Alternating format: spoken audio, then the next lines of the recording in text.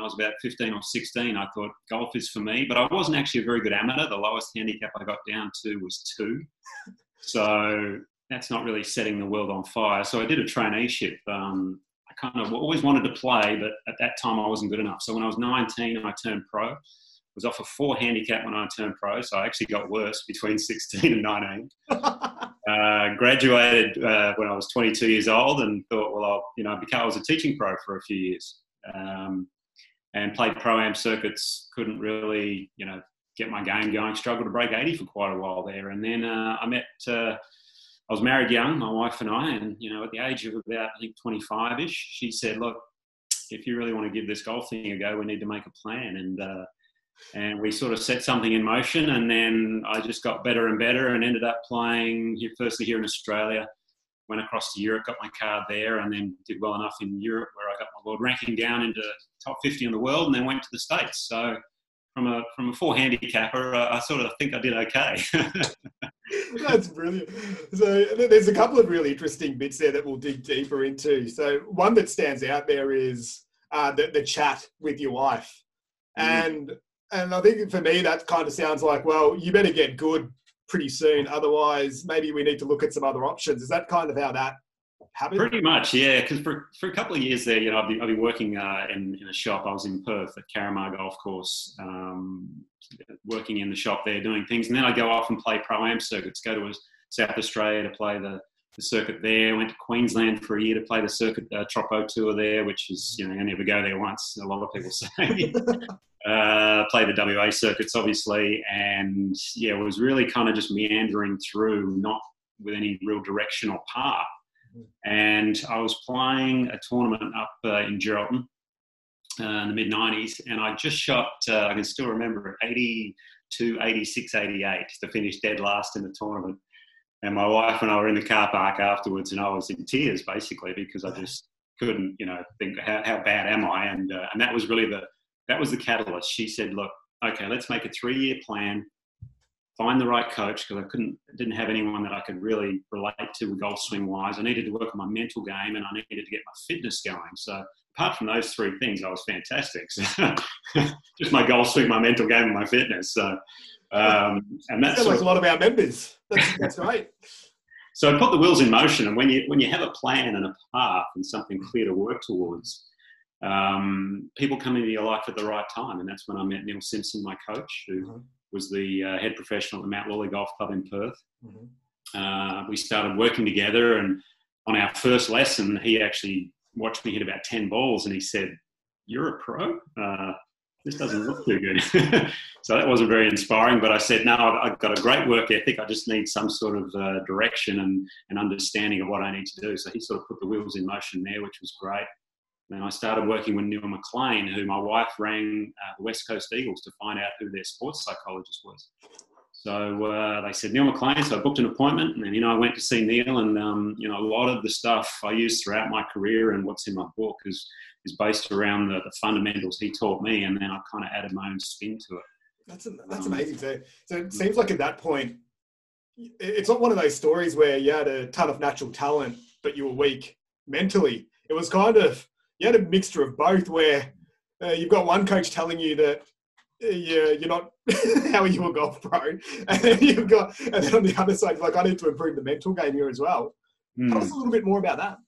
Well, I think growing up, I was actually, anything with a bat and a ball I can do. I played baseball. I was very good at I was actually better at baseball and tennis than I was golf. Like, I played state level baseball. I beat state players in tennis. Golf, I didn't even make a state team. So, but golf, the attraction there for me was the other sports like baseball, soccer, and basketball, those sorts of things. I thought, well, I play a good game and we still lose, so this sucks. Whereas golf and even tennis, you can play well and your opponents just beat you on the day. With golf, it was like, it's all up to me, and that's really what grew me to attracted me to the game. As a youngster, I didn't really have that good coaching to begin with. I wasn't taught, I don't think, in the right manner. So I was trying to figure things out for myself for quite a while. And when I met Neil, he had that very old school approach, and I was trying to attack it from a technical standpoint, which wasn't working for me. I'm a very visual, creative person, and the way he explained things just clicked straight away. And then with Neil McLean, very much so, I just needed some structure. and processes to follow. And then from there, I knew I could develop it for myself. And even looking back at, when I was playing in my peak, I watched maybe some old videos and I go, gee, the swing doesn't look too good. But at the time, I thought I was number one in the world. That's awesome. That was just the belief that I had. So carrying over in a lot of the results that I ended up having. See, that's so interesting. There's so many interesting things there to unpack. And before we dig deeper into that as well, I just wanted to ask you, with everything going on at the moment, what have you been up to? Any projects, any passions? Obviously golf and I'm guessing tennis are probably on the back burner at the moment. How have you been keeping yourself busy? Well, yeah, before all this hit, because we moved back to Melbourne beginning of last year. Mm-hmm. Before that, I hadn't played full-time for a number of years. I probably stopped playing full-time about 5 years ago. Yep. And I started mentoring other players up and coming in the US when we were living there. I was doing some work with some college players. College teams and up and coming pros, and I really enjoyed passing on my knowledge that I had to them. So when I came back here to Australia, that was kind of the path I wanted to follow as well. And I've been helping a few different golfers out, funnily enough, of all levels, not a couple of pros, but also 20 handicappers. It's funny how it works out. And what I tend to help people with is more the mental side, strategy, how to get the ball in the hole as quickly as possible. But I've also started delving into creating something which I was doing in the US towards the end there.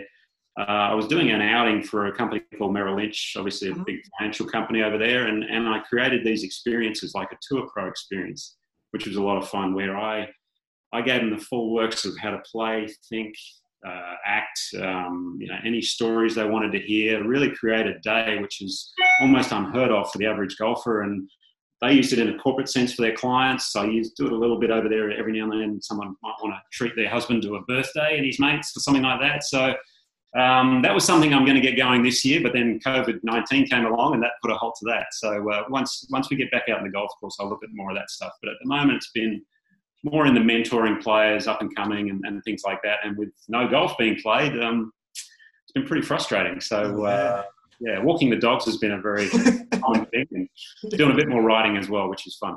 Oh, very good. So we've got a second part of the book coming, obviously. Well, I've been thinking about it for the last year. The first one was more about the mental game. This next one's going to be more about strategy and how to play the game. The art of actually playing the game. How to get the ball in the hole. There'll be some mental elements. There'll be some physical, and it's not going to be a technique book. It's just going to be more about how do you turn that 85 into 80 or 75 into 70 and things like that. Yeah, awesome. Brilliant. I'll be definitely getting a copy of that. And now the pressure's on. It's out in the world, so you've got to write it now. There's no turning back.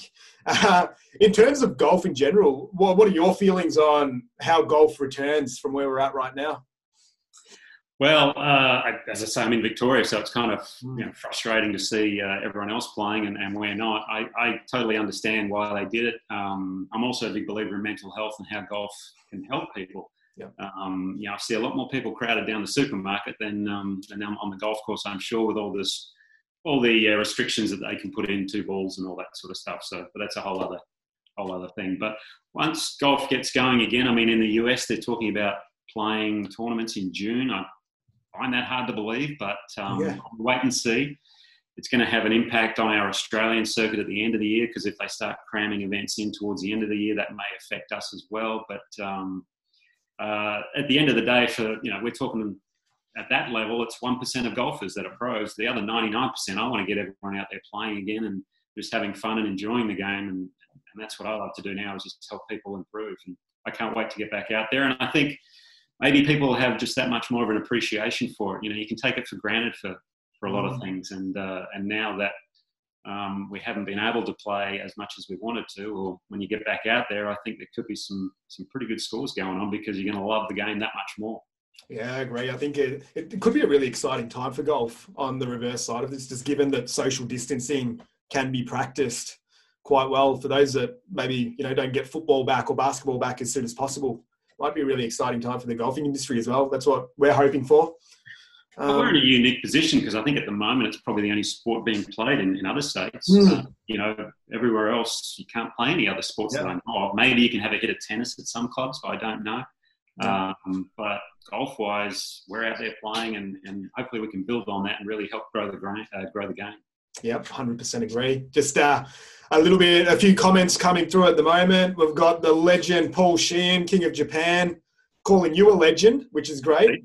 Then we've got Rory Doran, another one of the great guys going around, saying that you are one of the nicest guys in golf, one of the best coaches and corporate speakers he's seen in action. So, very kind, Rory. Thank you. There's a bit of love happening right now in the comments, which is great. The Perth golfer, Simon in WA, who's one of your statesmen, needs a copy of that right now, so he'll be looking forward, and I think you've got a pre-order there for the second book too. But transitioning over now, I think for the rest of this, I love digging into this. We've spoken a few times, and I think what we'll do is we'll also touch on some of those ridiculous moments that you've had in your career as well, which that's what I really love about this book. There's a few things. One, it's a short read. You can punch through this in an hour or two.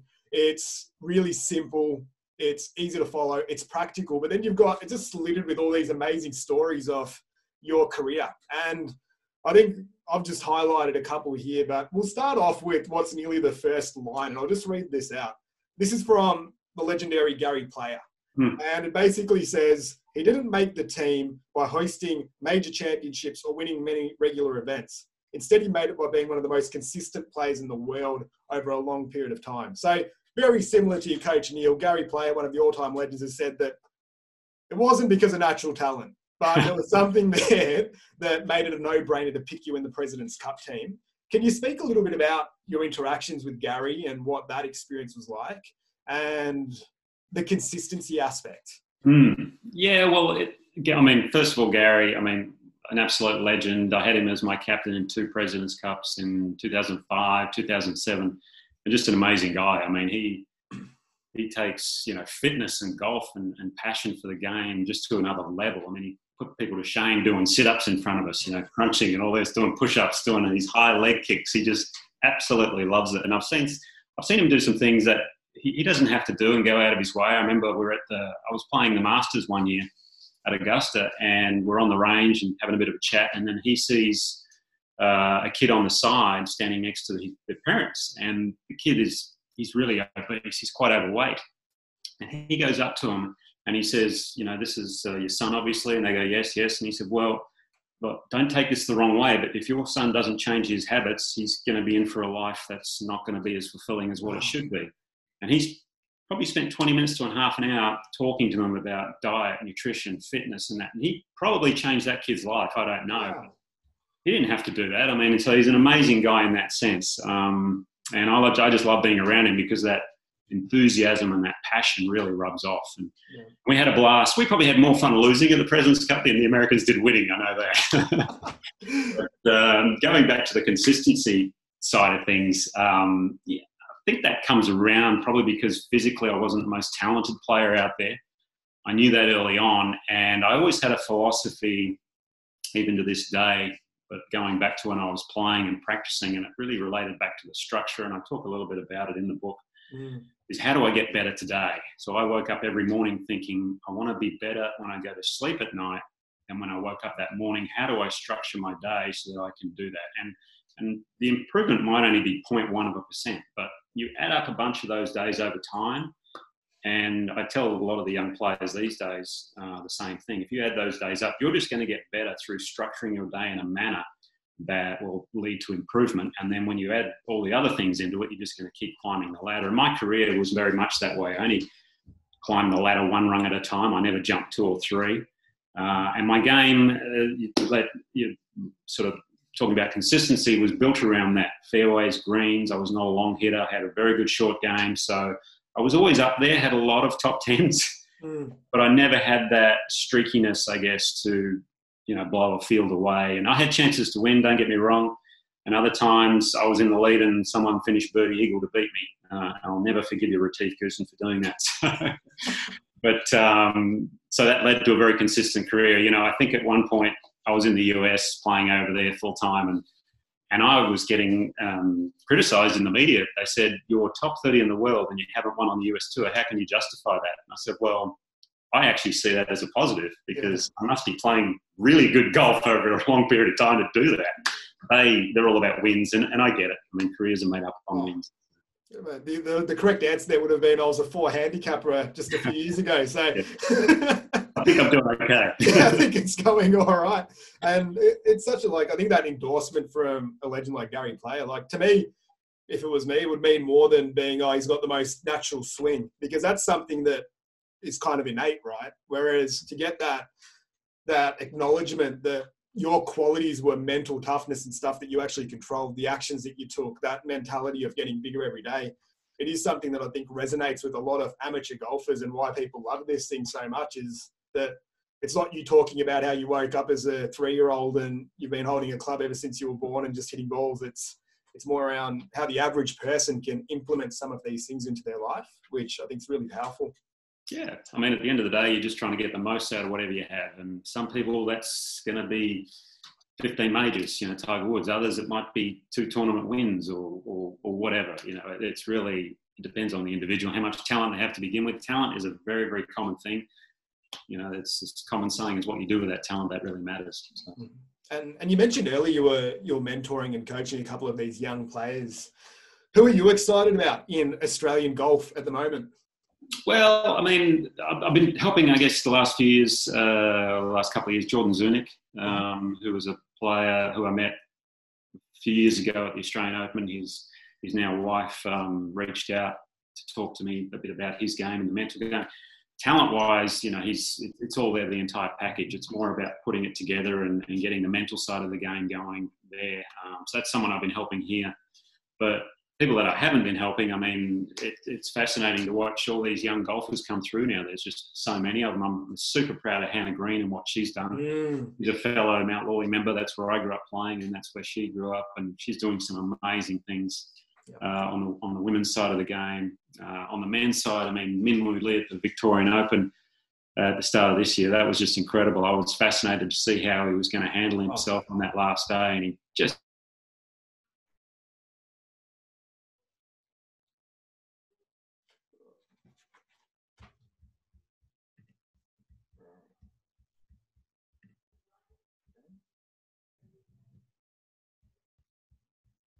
looks like we've just lost Nick for the moment. Hopefully his connection will come back and rejoin the call. There you are. I think you're back now, mate.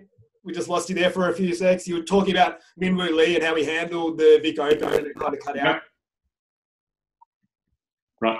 Yeah, no, it was fantastic. It was for a young player to watch them, how they handle days like that, because early on, I guess when I was coming through, you would see people just screw up on a day like that, because they weren't ready to play. But these young players coming through now, the way they're taught and the way they're brought up and the people they have around them that are mentoring and coaching them, they just look like old pros. And it was great to see him handle a very, very tough day quite comfortably from what it looked like. And his future as well, it's really up to him as to how far he takes it. Oh, there's some really exciting young players. I think, you mentioned Hannah and Min Woo there. And, it's been phenomenal to watch their journey. I know a lot of our community members love following them, and I think it's a really exciting time for Australian golf. So it'll be interesting, hopefully, after all of this, to see how they'll go. On the other end of this, wanted to just sort of go back. And I remember actually Paul Sheehan, who commented talking about this too. It's about pivotal moments in your career. And one that stands out from the book is when you were trying to get your tour card, the European tour card in, I think, was it 1998, 1999? Tell us a little bit about that situation and making the cut, how that all happened. Yeah, it was. I was at the Q School in '98.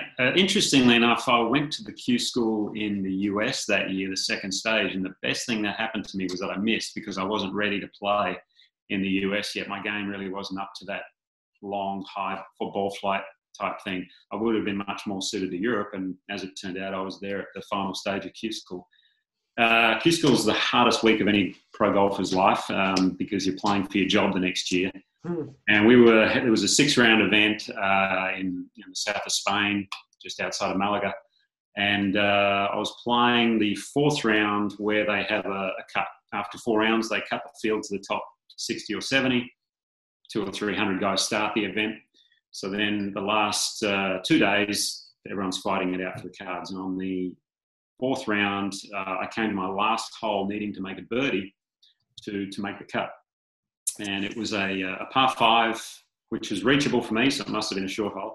And I was in the greenside bunker, and I was standing there going, well, I have to get this up and down to make the cut. And I kind of, everything crystallized in my mind at that moment. I'm like, well, if I have to get it up and down, I think I should try and hold this, because that would mean a tap in. If it doesn't go in, great. So I really focused on actually holding the shot rather than trying to get it up and down. And funnily enough, splashed it out, ball trickled down, goes in for eagle. And my wife was caddying for me. We had a massive hug going, yes, we're into the weekend. I'm going to have some sort of status, whether it be challenge tour or if I can play my way. But that spurt, that shot, one shot, then the fifth round, I just carved the golf course up and really, went towards easily attaining. I think I got the 23rd card. I used to hand out 35 cards at the time. And I was out on the European tour the following year. So, that's if that bunker shot doesn't go in, or if I don't get it up and down, I don't know where I would have been today. So it was a pretty cool moment. That's amazing. And well, you smoked it in. You didn't, instead of birdie, you got eagle, so it was easy. Yeah. Hey, what were you worrying about? But that confidence aspect of how much of that is internally driven, and then like, what's the impact of the external validation? And I'll clarify that a little bit more, but say there, like, you knew what you had to do as you're hitting that shot. What do you think your mindset would have been if you don't make the cut? And how do you then recover from that moment if you don't actually get that result? Well, if I hadn't have, I just would think, okay, well, what's next? That was my mentality at that point, because everything leading up to that point, I was on a steady climb. I was just getting better every single year. Since I met the two Neils, and I was really making some good progress. When I said earlier, I put a 3-year plan into place and I set some goals. I actually achieved those goals within about 12 months or 18 months. Yeah, wow. Instead of 3 years. So then I had to reset and keep going. And I think I went to the European Q School when I must have been about 27-ish, something like that. And then I sort of kicked on from there. But I think in those moments when you have a situation like that, where it's obviously very important, number one, you have to be aware of how you're thinking. Are you thinking negatively or positively? And I talk a bit about it in the book. You can actually use negatives to your advantage, because when you get to a situation that's quite important, what tends to happen is you start thinking about the result and you go, wow. And if you're thinking about the result, it's usually not a good thought, because you're thinking about screwing up.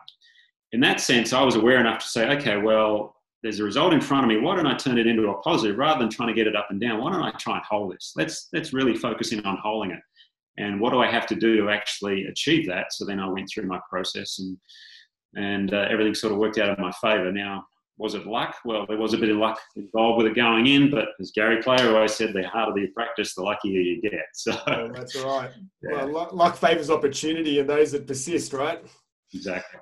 That's it's brilliant. And one of the things that stood out there that you've touched on a couple of times is this magical plan, the strategy that you mapped out, and what does that look like specifically? Because for a lot of the golfers that we speak to, it's either starting out in golf. So I just the first goal might be, I want to be able to hit the ball and not embarrass myself and just get that basic swing going. Then it's cracking 100, cracking 90, 80, 70s, single figures, whatever it looks like. If you were going to advise, say, an amateur golfer that's maybe just started the game 6 months in, how would you map out that sequence of goals? I like to put, I don't like too far in the distance goals. I'm a big believer in those, because you do need something to work towards. But at that particular time, my goals are always end of the year, what do I want to achieve this year? And then I would go, okay, I want to do this, this, and this. This is at a pro level. And then I'd break that down further. Okay, what do I need to work on specifically with my game that's going to help me achieve that? It might be getting better at putting or chipping or driving the ball, or how to hit certain shots. If you're a golfer that's 6 months into it, to begin with, it's going to be more, okay, how do I consistently not top the ball? Or how do I get the ball airborne every single time? Or rather than 3 putting and having 40 putts around, how do I get that down to 2 putts every hole and have 36 putts around? And then you go, okay, well, if I need to work on my putting, well, let's start with the setup. What are the basics there? And how you structure your practice is really, really important. I talk about it in the book. We focus so much on technique that we forget the other aspects of being creative and of doing some skill drills that aren't based around technique. They're more about feeling the game and being artistic with the game. That's really, really important about it, because a lot of the players, again, coming through, they all look very similar. You know, they've all got the same sorts of swings and people are teaching the same things, which is fine. It works very well. But on windy days and bad weather, and when you're in situations where there's a lot of pressure, you know, that doesn't mean a lot. It's more, okay, how do I dig deep and really figure out what I'm made of that will help me get across the line in those scenarios. And being creative and a bit out of the box, as I like to say, is really important in those moments. And then the other part about it, especially if you're in the game 6 months, is have fun. You know, make a game of it. If you go out and do a bit of practice, I like to divide the time up into thirds. So if I hit balls for, say, 30 minutes, first 10 minutes, I'm going to work a bit on technique. Okay, I'm working on my grip, my setup. What am I working on in my swing? The next 10 minutes, I'm going to do a bit of fun. I'm going to see how big a slice I can hit, how big a hook can I hit, you know, things like that, just crazy stuff. And then the last 10 minutes, I want to make a game of it to put myself under a bit of pressure. I might go, okay, I need to hit 3 7-irons between those two posts 150 yards away. Can I do it 3 times in a row? And if I miss, I've got to start again and things like that. So every time you get to that third shot, all of a sudden you've got a result on the line and a bit of pressure, which is what you're going to feel out in the golf course when you go out and play. A lot of people don't do that competitive practice on the range, and that's really, really important. Yeah, there's some amazing bits and pieces there. One of the things that I think happens to a lot of golfers when they're starting is that transition to getting onto course and the first few rounds out there. And you mentioned there that those simple goals of this round, I'm not going to try to top the ball or slice the ball or do something like that. For those starting out, because it can be 4.5 hours. And I think for beginners especially, that embarrassment factor kicks in pretty quickly if they're playing with golfers that have been playing for a little period of time. What's a good way for that beginner golfer to just enjoy that round and to nearly play mini games within the 4 hours so they still keep feeling good about the game of golf? I mean, yeah, for one, you could always just say to your playing partners, look, I'm a beginner. You're going to see some shots you haven't seen today, you know, kind of lighten the mood a little bit. And they may laugh and, you know, you might say, look, after 8 hits, I'm going to pick it up and we'll keep walking and things like that. I think that's always a good thing. You don't want to be out there having 14, 15 shots on a hole while people are waiting for you. Learning how to be, you don't have to be a fast player, but you don't want to be a slow player. And that, you know, that probably annoys people more than anything that are playing with people who are trying to learn the game. It's get over the ball, maybe have 1 practice swing and go. Don't have 4 or 5 practice swing thinking about your grip, your setup and doing all this stuff. I think as a beginner to the game, it's important to work on your technical things when you're on the range. When you're out on the golf course, just have a bit of fun, try and get the ball going up in the air. Don't focus so much on technique, which is a very hard thing to do. Mate, a lot of people are out on the course and you see them checking their grip, trying to get the backswing right and all this sort of stuff. Just get out there, give it a rip, have a bit of fun, and don't even worry about whatever score you shoot. You know, I wouldn't even put a goal on as far as that. The more you get into the game, then you'll find, you might have a day where, I just broke 100 for the first time. How good's that? And then you may go, okay, well, I wonder how long it'll take me to shoot 90. And then you start setting little goals like that. You know, I might give myself 3 months to do it. What areas do I need to improve on? And that's when the fascinating stuff happens. It's really good. I love that. I hope people watching are taking notes because I think there's some absolutely gold tips there in terms of that gradual improvement. And you made it super clear on how to be able to achieve that. So thanks heaps for sharing. It's a really valuable piece of content. Now, we'll switch gears a little bit. We'll go to another moment. 2006 Australian PGA Championship. What happened? I won. It's funny. People ask me what's the worst moment in golf and what's the best moment in golf. And I say, well, they all happened within an hour of each other. Because I came to the 72nd hole, the Australian PGA were at Coolum. The 18th hole wraps around the water there. And all I had to do was 2-putt from about 40 feet to win the tournament. I had a 3-foot putt in the end to win and missed it. And, funny, I wrote a game on the mental. So I wrote a book on the mental side of the game, and that was a moment that I should have read my own book because I completely screwed up. Just started thinking about, I wonder what I'm going to say in my speech and things like that. We've all done it. So anyway, I ended up going into a playoff, and with Peter Lonard, in the first playoff hole, I've got the exact same putt. But this time it wasn't to win the tournament, it was to keep the playoff going. And I was talking earlier about being aware and having awareness while you're playing golf. Well, I remember standing behind the putt thinking, well, I screwed up last time. I know exactly what I need to do this time. And I just went on autopilot, knocked it in and didn't really think much of it. I wish I'd have had that mindset the first time around. Yeah. And then in the end, we went four playoff holes, and I hit in the back bunker on the fourth playoff hole, bowled the bunk shot for the win. So it was a pretty way to do it. In a way, I'm almost glad that worked out, because it was such a roller coaster and a massive mixture of emotions. If I'd have just two-putted on the last, I would have gone, yeah, okay, that was a great win. But this way, it was like, wow.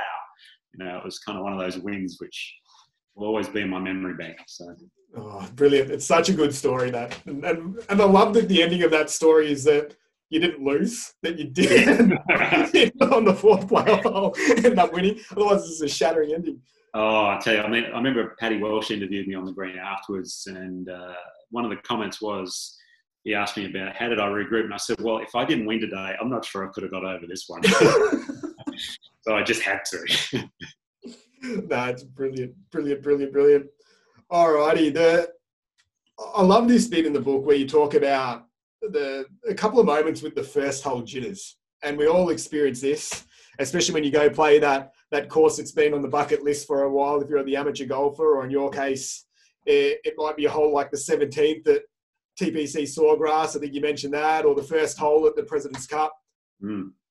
How does the mere mortal deal with first hole jitters, and how do you get into the start of the round in the best possible way? It's always one of the hardest shots. I mean, even at pro level, and that's why I wrote a chapter on first. It's called First Tee Jitters, because we suffer the same nerves at a different level. Because we're playing elite golf, but for the average Saturday comp golfer, well, you're still going to be nervous on the first tee. Even when I go tee it up in a tournament these days, I still get nervous on the first. I talk about the extreme of it in the book. Was the first tee of the President's Cup, where I was playing with Tim Clark in an alternate shot format, where one player has to hit off the odd holes, one player has to hit off the evens, alternate shots. A very hard game in team format. And we were debating back and forth who was going to have what, and we just said, look, I'll take the odds, you take the evens, Tim, no worries. Walking to the first tee, I actually realised, hang on, number one's an odd number. I've got first tee shot. So the butterflies start kicking in. Walk out onto the first tee in front of thousands of people as in Washington, DC. And on the tee is my captain, Gary Player. Next to him is Jack Nicklaus, who was my idol growing up. And then next to them were Presidents Bill Clinton and George Bush Sr. I'm standing there going, what the am I doing here? And it was at that moment that my knees started shaking, which, I've had my hands shake a lot, but the knees, that means you're about to pass out. So I had to regroup really quickly. And the one thing that got, me into being able to hit the shot that I did was whenever I get nervous, and this is a great thing for golfers when you play, as you said, that bucket list golf course where you're on the first tee and you've got all these people watching, I always ask myself a question. I said, okay, what do I have to do right now? And when you ask yourself that question, it brings your mind into the present moment. You start thinking, oh, okay, well, I need to hit this tee shot down the left side or the right side. Well, how am I going to do that? This swing, that's the swing feel that I want. Yeah, I've got all that. And all of a sudden you start getting into the process. You're not worried about the result anymore. You're not worried about shanking it into the trees or whatever and embarrassing yourself in front of everyone, because you stop thinking about the result. You're just focused on, how do I achieve what I'm trying to do here? What's the process? What do I have to do right now? And when you get into that mindset, the nerves seem to dissipate. They'll always still be there. And then once you hit the shot, you're away. And that happened in the President's Cup. I didn't kill anyone down the sides of the fairways, which was good. And I probably hit the longest drive I hit all year, because it went up, the adrenaline was pumping. Oh, it's a brilliant tip. What do I have to do right now? And I think we could all use a little bit more of that for sure. You spoke a little bit about meditation in the book as well. Personally, I'm a big fan of it. I've been for the last 4 or 5 years. And do you still practice meditation, or do you have a technique that you think's a go-to for golfers? I don't do as much as I should. And that was, throughout my peak years, I was almost every day. I found it probably because my emotions at times were just too much of a roller coaster, and I didn't play good golf when I went up and down a lot. When I was more even-keeled is when I played my best golf, and that's how meditating helped me. So most mornings before I was playing. If it was an afternoon round, I'd just 15 minutes, sit in a chair, either listen to some guy, you know, who's telling you to breathe and focus on certain things or whatever. I always found it was even good at the golf course, where while I was walking down the fairway between shots, I'd scan my body. You know, I'd sort of be walking along and I'd go, okay, what does my forehead feel like? What does my shoulders feel like? What does my chest? And you just kind of breathe through all those things. And all of a sudden, when you get to your ball, you're actually quite relaxed. So you've actually done a mini meditation as you're walking along. There's a variety of ways to do it. But the whole point is meditation brings you back into the present moment and it relaxes you. And if you can do that on the golf course, good things probably happen, as opposed to, you know, being uptight and very tense and worried about something that's about to happen. Is it a common thing with what you're seeing with a lot of tour players at the moment? Do you think, what percentage of tour players would have some type of meditation practice, do you think? To be honest, I don't know. I've never really asked too many of them. If people ask me what I used to do, I say, well, this is kind of the things that I would go through. I highly recommend it. Whether they do or not, I don't know. The players that I've helped, yes, they do it. Yeah. The elite level, do a lot of them do it? I'm not sure. I mean, Tiger Woods was always talking about, you know, he comes from there's a bit of Buddhist background in there and some meditative elements there. So, and you could almost see him on the golf course being in the zone and almost being in a trance. It was fascinating to watch because these guys would glaze over. So, and you didn't even know you were there. So, and that's kind of the state you can get into when you do meditate. And I know when you're in that elusive zone, that's the feeling you have. You're just really not aware of anything else except what's right in front of you. And that's the beauty of it. Yeah. I remember reading somewhere that Tiger Woods' like resting heart rate was something like he could get it down to under 30 or around 30, which is something ridiculous while he was playing a round of golf. It's crazy. And it's probably a pretty good segue into Tiger. This is always the favourite part of our chats, and never get tired of you exploring this. Is talk us through it. You mentioned it in the book. Now, for those that don't know, you are the only human being alive, dead, present that has beat Tiger Woods twice in match play. And talk us through that. Tell us a little bit about win number one, win number two, the moments, the feelings, how it went down. It was, you know, I never get tired talking of it, don't worry. In America, it's funny, a lot of people, when I was playing over there, they didn't even know my name. They just go, oh, there's the guy that beat Tiger, you know, so funny.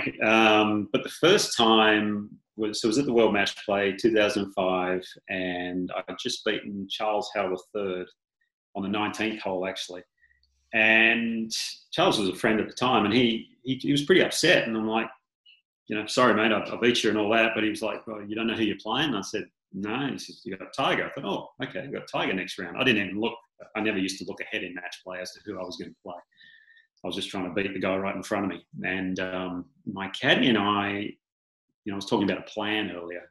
My caddy and I sat down the night before, and we thought, how are we going to beat this guy?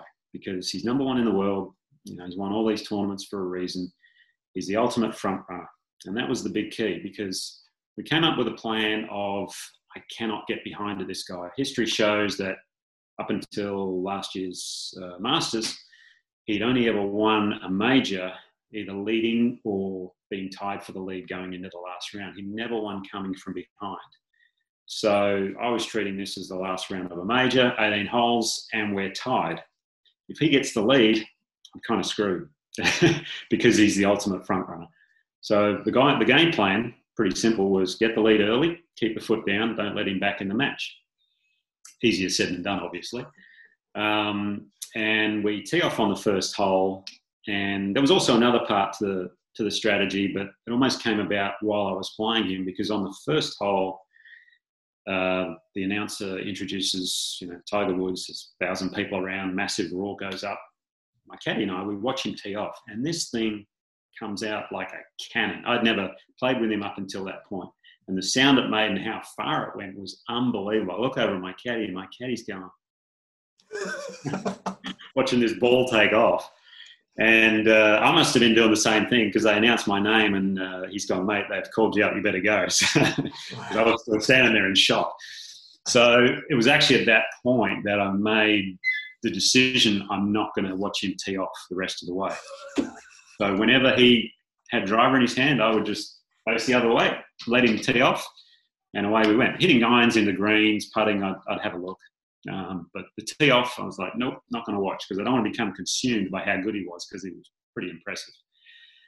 On the first green, I've got an 8-foot putt to halve the hole.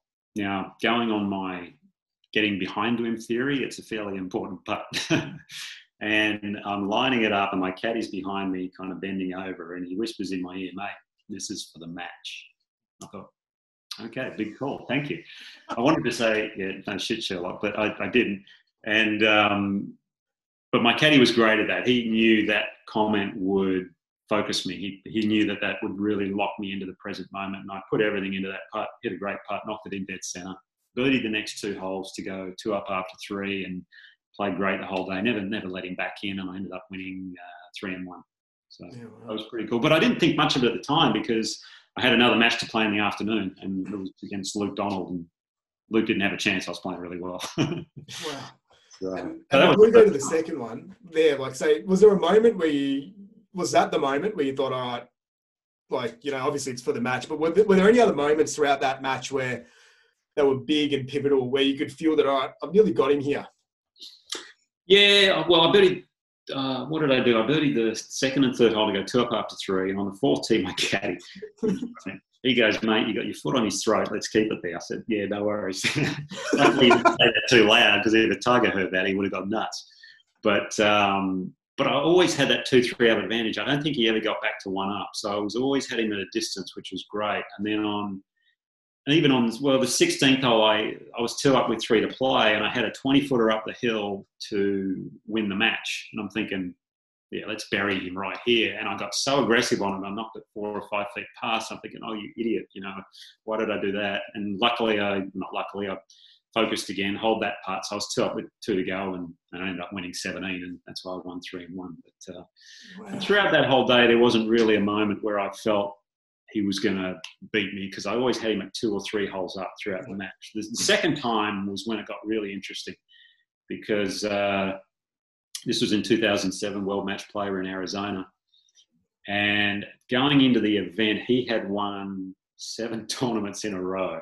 He was trying to beat Byron Nelson's record of 11 in a row back in like 1945 or whenever it was.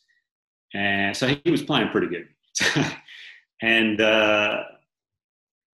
it was a bizarre start to the match. It was a miserable day, so it was cold. And I know he doesn't like playing in the cold that much because of his back and his body and all that, as we're finding out. And he got off to a horrendous start. He was 4 over through 7, and I was 4 up through 7 just making pars. And I put it down to the fact that I was very intimidating, and he was struggling with that, you know.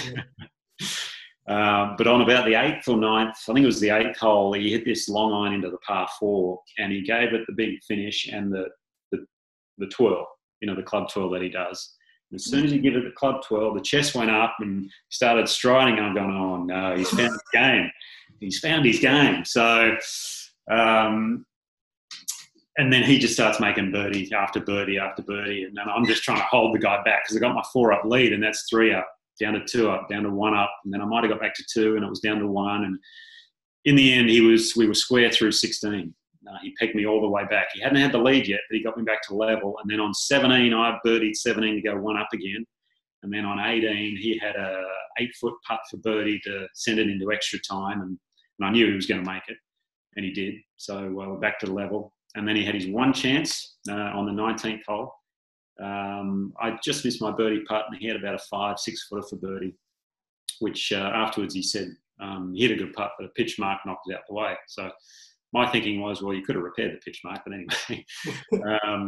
But I was just happy he missed, and then I got him on the next hole on the 20th. So he did have a chance to get me, but probably what I'm almost more proud of is in 2 matches, he never had the lead in either of them. So wow.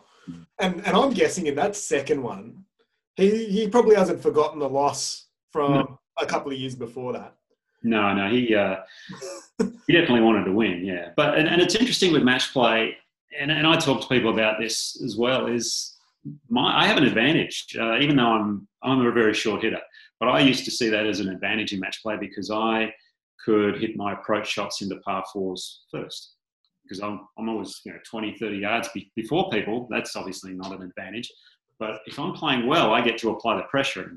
And throughout those periods of my career, I mean, I used to hit 5-irons closer than most people would hit their 9-irons. So whether I had a 5-iron or a wedge in my hand didn't matter too much. So I was always applying the pressure, and they always used to think, man, this guy, he just doesn't make mistakes, because my game, as we said earlier, was built on consistency. So if I can get that lead early, which is really important in match play, get the lead, get the tee, that's really good, because if you get that first shot away on every hole, you're always applying pressure. When you're trying to come from behind, it's a tough game.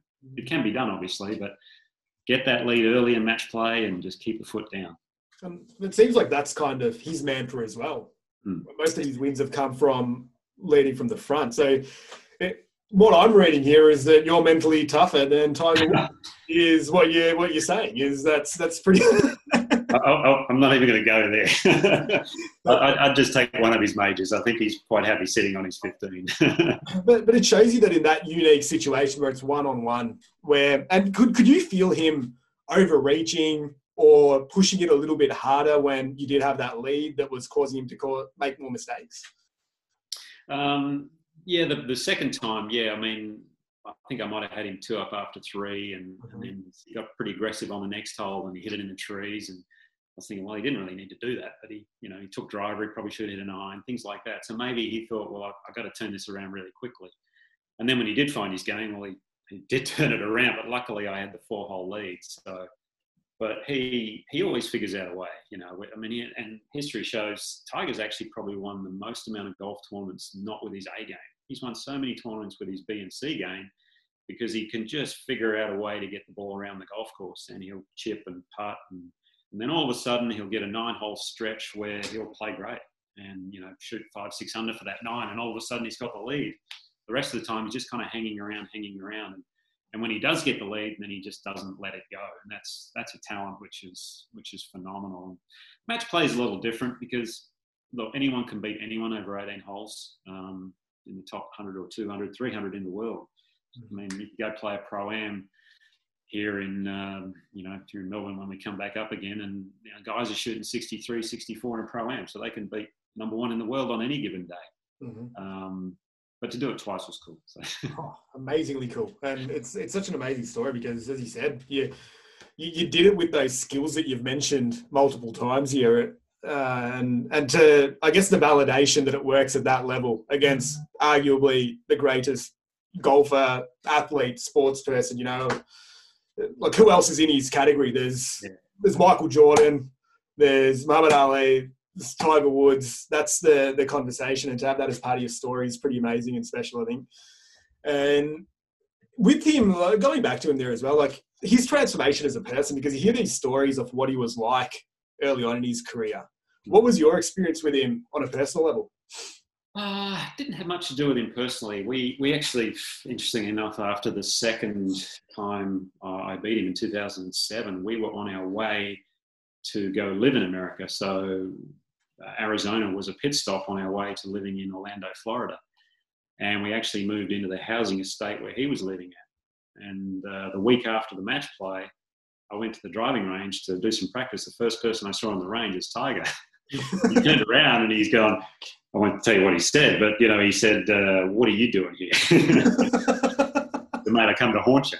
On a personal level, he didn't really get very close to a lot of the players he was competing against at the time. The older ones, like the Mark O'Meara's, John Cooks, who were probably a little past his era, he was friendly with those guys, but the current ones, he didn't really socialise much with many of those tour pros. And I think, with everything that happened, and then when he came back, then I think he became maybe more of a social person and realised that, hey, maybe I do need to open up a bit more. But how he's changed and transformed is just fascinating. And we knew his ex-wife, Elin, very, very well.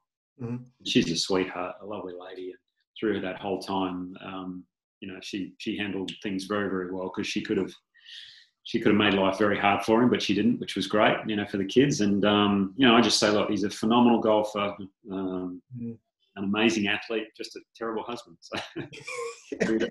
And it seems like on that personal level. It looks like from an outside point of view that he's trying to do that redemption story nearly, right? Because it's pretty consistent that in the early days, you don't hear too many positive stories or memories coming from the competitors or the tour. But nowadays, it seems like that's changing, like with the end of the Masters in 2019, with all the players getting around him and, that sentiment, which is hopefully a nice way for him to finish up. Yeah, I think, when I was fortunate enough to play in that era where he basically felt invincible. And, he had that aura about him. I talk about this with other people. People have different auras. I played with Greg Norman, and he has that charismatic aura. I've been around Jack Nicklaus, and he has an aura of greatness. Seve had this aura of creativity and genius, and Tiger had this aura of invincibility. And you don't want to let people in when you have that, because you don't want them to think, okay, maybe I can actually beat this guy, because when his name went up on the leaderboard, everyone thought, well, we're playing for second place again. And then when everything kind of hit the fan, he actually realised, hang on, I'm not invincible. So that's probably when he realised maybe, I can start letting people in a bit more. And the younger players, he can help them because, when he was, I guess, captain and assistant captain on some of those Ryder Cup teams and things like that, I'm sure he got closer to a lot of them. Mm-hmm. It was funny, a while back, I remember a lot of the younger players used to say, oh, geez, I wish I played against Tiger when he was in his heyday. And David Duval came out with a comment, the hell you do. You don't realise how good this guy was. And they found out at the Masters last year. So, yeah, it was pretty cool. And, what was the vibe of those tournaments when you go play with him there versus a tournament where he wasn't there? Yeah, completely different. In the crowds, the buzz, you always knew where he was because everyone was on that hole watching him, and the rest of the course almost felt empty. When you're in the group in front or the group behind, that's when it got really interesting because people were just kind of running ahead and trying to catch up, and playing in the group ahead was the worst. Behind wasn't too bad, but ahead, because people were running around and they're not there to watch you, they're waiting for someone else.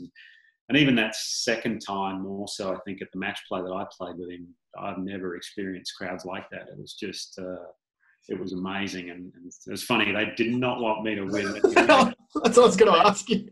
How many are in your corner? I copped some really good abuse that day. But that's the beauty about being an Aussie, is we really don't care. And I had a bit of, walking from, because there was long walks in that golf course in Arizona, long walks from the green to the next tee. And I'm just glad my wife wasn't out there, because if she'd have heard some of those comments, she might have got into a fight or two. No, it was I enjoyed that. It was a bit of banter back and forth with the crowd, but you had some pretty weird stuff happening. It probably leads in. I'm just looking through the comments from the Facebook Live at the moment, and everyone watching, shoot you through your comments. I don't know how you're going there for time, Nick, if you don't mind having a bit more of a chat there. I'm good for a few more, yeah. We've got some Good Friday Arvo viewing, and there's just so much gold coming out here. I think we'll dig into a couple of your actual, call it systems or approaches, would be really cool. But one of the questions that came through from David Musprat, one of our awesome team members out in SA, is, was there much banter, or are you just keeping on other sides of the fairway? With Tiger? Yeah, or just in general. Maybe do a bit of both. Well, match play's a different boat. I always tried that. I didn't really want to let the other guy know how I was feeling or whatever. So that's a little different. Stroke play events, yeah, it's interesting how it progresses. The start of the round, guys are chatting quite a bit in between shots, especially if you're friends with them or, you know them quite well. But then as the tournament or the day and the round progresses, through to the back nine and the Saturday and the Sundays, it gets quieter and quieter. The guys are just kind of focusing in on what they want to do. So to begin with, it's pretty friendly and everyone has a bit of a chat. And look, for the most part, all the guys are really good. You get the odd dickhead or two, but you get that in any walk of life, right? So I'm not going to name them, by the way. So. Have you ever been on the receiving end of a ripping sledge? A ripping sledge against me? Yeah. No, not that I know of. And that's the thing in golf, is you don't really get sledged much. It's more in the galleries if they've had too much to drink or whatever. I mean, my wife used to hear it in the gallery. It was funny. she got stuck into a couple of guys and they apologised because I think it was somewhere, and they'd been drinking all afternoon, and I was on the green. I had my long broomstick putter, and a couple of guys are there, and they're going, "Have a look at this tosser. He's got this long broomstick putter. Obviously, he can't bloody putt. Look at him. He looks like an idiot and all this." And my wife's standing right next to him, and she says, "Well, if I thought he was an idiot, I wouldn't have married him." It was like, "Yeah, you beauty." No, I remember being at a football match and that same thing happened. There was a group there talking about one of the players out in the field, and then straight away it's like, yeah, I would completely agree with you if it wasn't my son. There you go. You never know who's next. The lesson there is be careful with what you say, I guess. Yeah. Now, digging deeper into, and I missed this one before, you spoke about him earlier, your caddy Wilbur. Tell us a little bit about him, and you share a story about him with Jack Nicklaus in the book, but what was a real key moment between, say, you and Wilbur during your playing career? Oh, he's a legend, Wilbur. I mean, he was just perfect for me. We got on like a house on fire because I probably spent more time with him than my wife for a number of years there. Caddies, you're with them almost 7 days a week, and most of the days as well. So, but he's an English guy from Derby, middle of England, and we hooked up on the European tour. My wife was my first caddy over there, but she said, "Look, if we want to stay married, I think we need to find someone else to caddy for you." It was 24/7, So we, she found him. He just stopped working for a guy called Gary Evans, who played the European tour, and we said, "Hey, come on board. Let's give you a trial run." And the rest is history, I guess. He was just a great bloke. And the art of caddying and what makes good caddies is they almost have to have an intuition to know when to say something and when not to. Because you can say something, what they think is at the right time, and it's the complete wrong time to say it. He knew when I was playing well, just let me go. It was like a racehorse, just let him go, and until I ask, don't even bother saying anything. And then there are other days where I'm really struggling, and he knew that, okay, we've got to start having a chat, try and take my mind away from the game. He was really important in that sense. Talk a bit about in the book about switching off between shots. It's actually a very underrated skill. And what a lot of golfers struggle with is those between moments as you're walking down the fairway. How do you take your mind off the game? And for me, with Wilbur, my caddy, we'd talk cricket, football, soccer, you name it, just depending on what was on at the time. He was English, so we could talk a lot of cricket most of the time. It wasn't fun when England beat Australia in the Rugby World Cup, I know that. But we had so much fun, and he was just a great bloke. No, that's awesome. Really. Was there ever a time where you're like, "Come on, Wilbur, what was that about? Like that was way off, wrong decision"? Well, yeah, he gave me the wrong club once, and when I say wrong club, it was actually the wrong club because we're playing in the Italian Open, and it was the last event before the Volvo Masters, which is like their tour championship, and I needed to shoot a ridiculously low number this day to get up into the top 5 or something to make the Volvo Masters. And on the second hole, I said, give me the 5-wood. And he gives me the 5-wood. I hit this shot just dead at the flag. I mean, it was pure. Came out a little low, and I thought, that was a bit weird. Came out a bit lower than I thought. Flew the green, ended up making bogey. And at the time, I'd put new fairway woods in. So my 3 and my 5-wood were new, and I hadn't really adjusted to them that well. And after the round, my wife said to me, actually, Wilbur came up to me and said he gave you a 3-wood on that hole. That's actually giving me the wrong club. So, but, at the end of the day, I probably should have checked the bottom of it, but I just assumed he gave me the 5-wood. But I think he may have had a couple of reds the night before, so I don't know. I played great that day, though. I think I shot 9 under with the bogey, so I didn't quite make the Volvo Masters, but it's okay. I let him off. After round beers on Wilbur that day for sure, but hey, that's awesome. Going back to the book a little bit, you speak about the pre-shot routine and what that looks like. Again, we'll go to the perspective of the amateur golfer. Yep. What's a good pre-shot routine? Well, I'm a big believer in having some sort of a system that before you hit a golf shot, you have 30 seconds or so. Let's say it's 30 seconds. What do you do in those 30 seconds that allows you to be in the best possible physical and mental state to hit a good golf shot? What I find with a lot of people is they're over the ball and they're still thinking about what they're trying to do. So a good pre-shot routine, I like to divide into two parts. The first part, which is probably 10 or 15, maybe 20 seconds of it, is to decide on the shot you want to hit. You know, what club is it? Where do I want to hit the ball? What sort of a shot? All that sort of stuff. Make a decision, and then, very importantly, commit to it. Don't be indecisive, because when you get over the ball and you're indecisive, you're not going to hit a good shot. The next part of the routine is what I call the execution part, and that's almost like an autopilot. You know, that's kind of get over the ball, take one look, two looks, however many you take. I take a waggle in my swing. Try and make that part of it as consistent as possible. I'd rather people take longer with the decision-making part. Okay, where's the wind coming from? What do I need to factor in? Take your time, yeah, that's fine. But when you walk into the ball and hit the shot, try and make that as consistent as possible, so you're not really thinking. You're just not in the zone, but you may have one swing thought. I love to have one swing thought, because you need to focus your mind on something, not two or three or four or however many you may have for the day. Just try and make the swing thought very simple. Mine, over my career, I had two swing thoughts that I alternated between. One was complete the backswing, and when I felt as though my backswing was nice, the other one was just hit through the ball. I mean, that's as simple as they get. As opposed to, well, I want to get the shaft on a 45-degree angle back here and rotate my left wrist, and none of that sort of stuff. It's more just golf. The interesting thing about golf, where it's different to other sports, is you have to create the shot. You have to move the ball yourself. Every other sport, you tend to react. Tennis, football, baseball, soccer. You're always reacting to a moving thing. Golf, the ball's stationary. That's why in other sports, people really struggle with, for instance, in football, set shots on goal, because they're stationary, and then they've got to start, you know, slow movement. That's completely foreign to the rest of the game. When you're running, you know, guys kick so much better when they're on the run in football. Penalty shots in soccer, people struggle with that a lot because it's stationary ball and they've got to move it. In the flow of the game, it's no problem.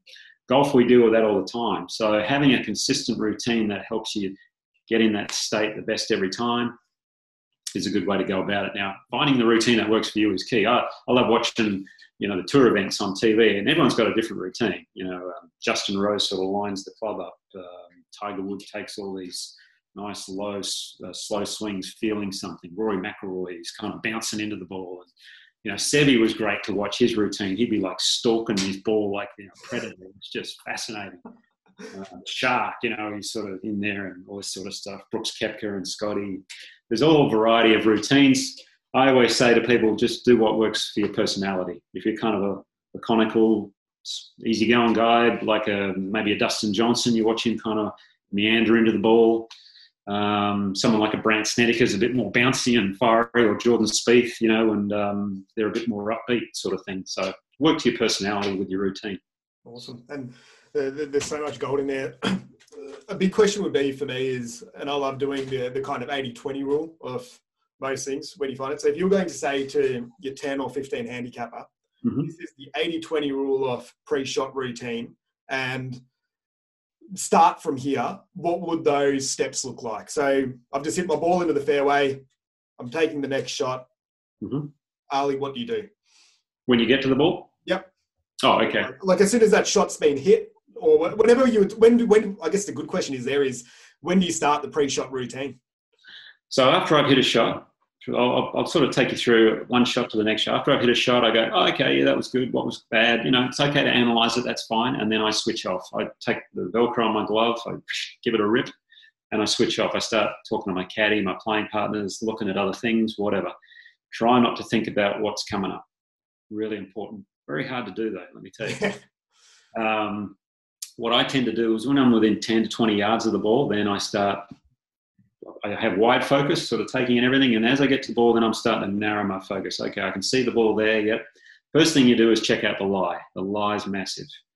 The lie dictates a lot of what's going to happen. Is it in a divot? Is it sitting up? Is it in the rough? How's it going to react off the club face? Figure that stuff out first.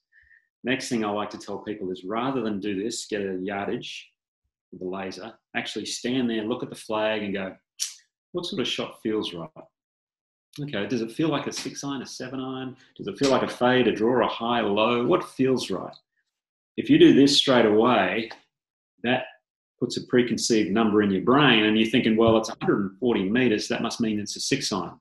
Now, it hasn't taken into the fact that you might be uphill, you might be downwind, you might be early in the morning when it's cold, the line might be a bit shaggy, it might fly. It doesn't take into any of those considerations. So I always tell people, look at the shot first, feel, okay, yep, make a decision on that, feels like a 7-iron, then get your number, and then see if those two relate.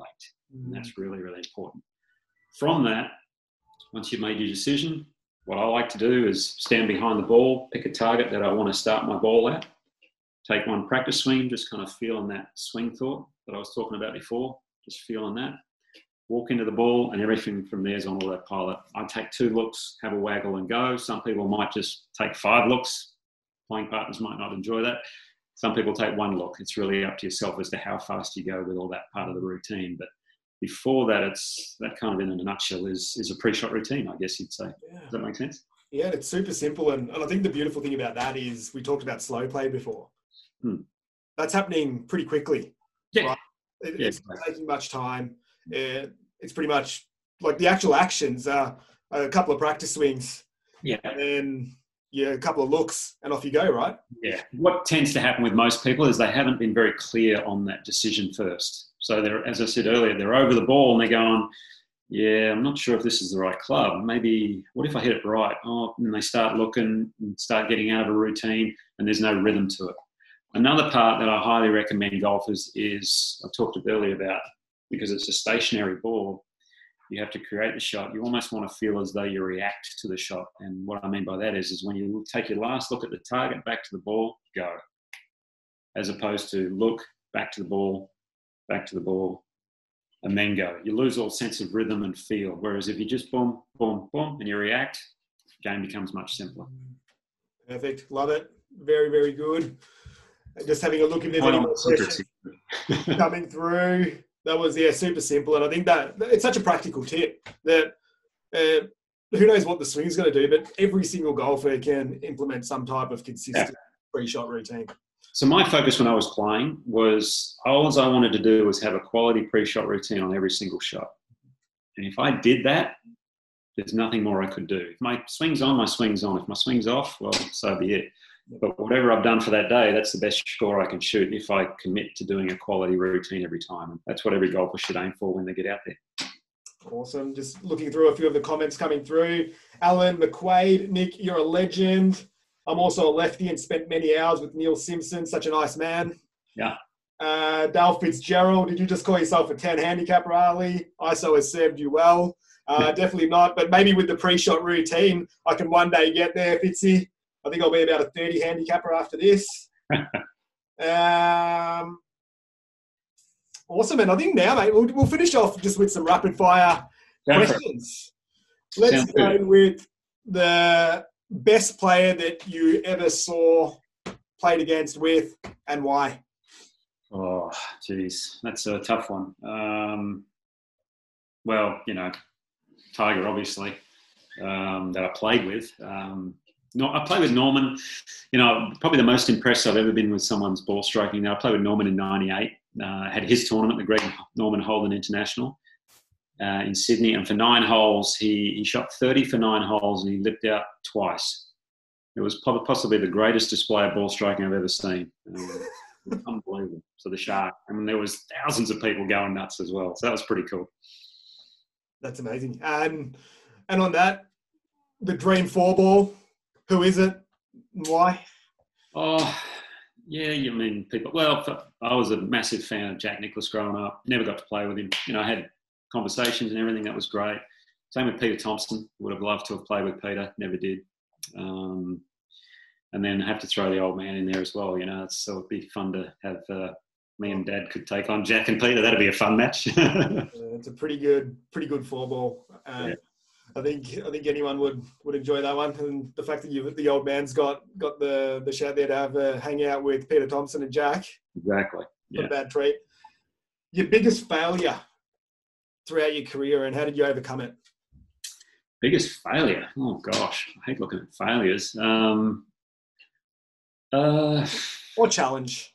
Challenge. Yeah. Well, it's funny. Some things stick in your mind. I beat Tiger Woods. the second time. The next match was against Henrik Stenson, and I had a 1-up lead with 2 to go, and I finished bogey and lost. I still remember that for some reason. My caddy does too. He said, "How the hell did you give that away?" I said, "I don't know. I just gave it to him on a platter." And Henrik went on to win the tournament. So he should thank me. So that was a tough one to take. I've had other ones where people have just beaten me, or I might have screwed up, but it's not that big a deal. But that one for some reason sticks in my mind.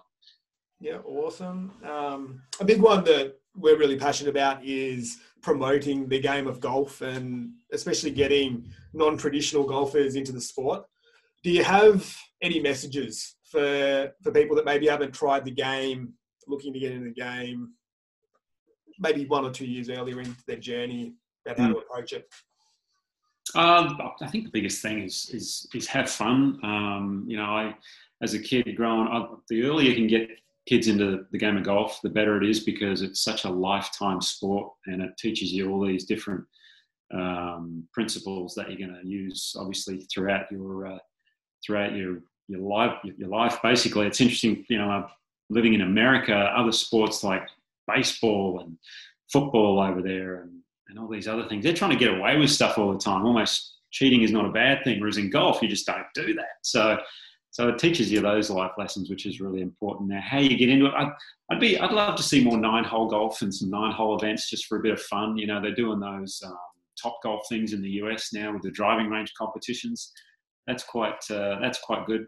But the other part about it is when you do go out and play with your mates, always have a bit something on the side that adds a nice competitive element to it. Whether it be for a drink or 10 cents, something like that. I'm not promoting gambling, but it's always nice to have that competition. That's why I love to play the game. Yeah, I love that bit. We were talking about it a little while ago, that just how fun even $1 a hole skins is. Yeah. Just to keep you in there. If you're having a bad round, it still keeps you engaged. And yeah, exactly. I'm funnily enough, I'm involved with a company in the US called $, just that $, the front, $, the back, $, the match. Yeah, awesome. And we're trying to do a mobile an app based around that. And, it'll be popular one day. So a lot of fun, because I grew up doing that, playing as a kid, and that's what sort of drove me in the beginning to really get that competitive element going. Yeah, awesome. Very, very cool. And then just finishing off, where can people find you? We've obviously got the book that anyone that's been watching this live, do yourself a favour, get a copy of this. It is one of the best golf books going around. I think, there's 2 or 3 and out there that I think they're always highly recommended and touted. And your book now is definitely in that list. I think I'm putting it at number 1. So cracking read. No, I appreciate it. Thank you. Well, as I said, it's fairly simple and easy read. I didn't want it to be too mind-numbing. That's why I tried to put a lot of stories in it, because I kind of related it to my career and what worked for me. There's some positive things in there, and there's also some negatives because I screwed up a few times as well. So maybe that's why people relate to it, because it's based around stories. It's always more interesting to hear stories. But yeah, I'm around in Melbourne these days, doing a bit of corporate outings, a bit of speaking, as you mentioned, a bit of mentoring. I have a website, nickohearn.com, if you ever want to get hold of me. The email's on there. If anyone ever wants a book, you can either go through Amazon or just shoot me an email, and I'm happy to mail and sign one out to you, and hopefully it'll help with your game. Yeah, brilliant. Well, again, just thank you so much for being so generous with your time. That was a pretty long sesh. Should have had that glass of wine, right? Yeah, you definitely should have got that glass of wine. Again, we just appreciate you sharing so many amazing stories, and just the gold in terms of the tips and everything that, you've noted down, obviously, in the book, but that you're also so open and willing to share here. And, I think we'll scratch the surface there. There's so much more detail that is in the book there too as well. So you never stop learning in this game, that's for sure. I mean, we were talking earlier, I'm started writing another one, and it's going to take quite a while to write another one, but it'll be a bit different. Not so much about the mental game, more about how to score and things, and different elements. So I just love sharing what I know, and I love learning along the way. That was one of the things I always try to do, was learn from other players and see what they did. Yeah, perfect. It's one of those fascinating games in that sense. And even now, it's just such a perfect opportunity to learn those things with the limited distractions, right? So, yeah, that's why I'm writing at the moment. I've got nothing else to do. There'll be some great art created throughout this period. I yes, think. yes. Well, my wife's an artist. You can sort of glimpse a bit here.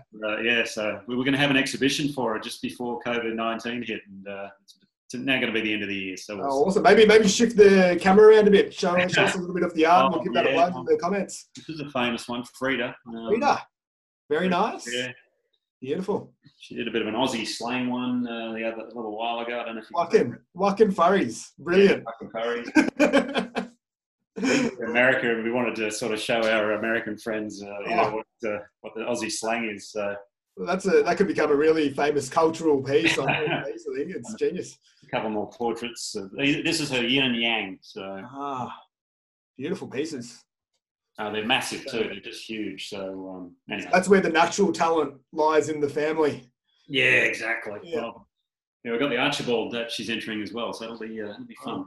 Well, good luck. Good luck with that. Hopefully you can get out, having around, getting back to the corporate outings, the speaking again as well.